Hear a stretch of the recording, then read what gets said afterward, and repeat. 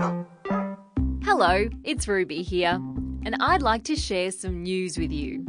Today, the day of the week is Friday, and the date is the 15th of June. Today we're talking about a very brave animal that's got everybody talking. This animal is called a raccoon. Raccoons don't live in Australia, but over in a country called America, they're everywhere.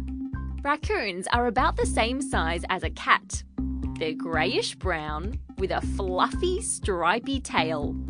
Yesterday, a raccoon made a daring decision to climb all the way to the top of a 20-storey skyscraper.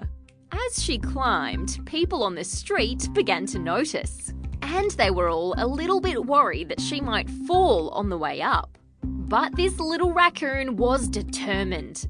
The journey up took hours and hours. Along the way, she stopped for quick naps on window ledges. Eventually, she made it to the roof, and everyone on the ground clapped and cheered. She was picked up by some wildlife carers and given a big dinner. Then they released her back into the wild where she belongs. What a big adventure for a little raccoon. And that's the end of news time for today on ABC Kids Listen. Let's talk again soon.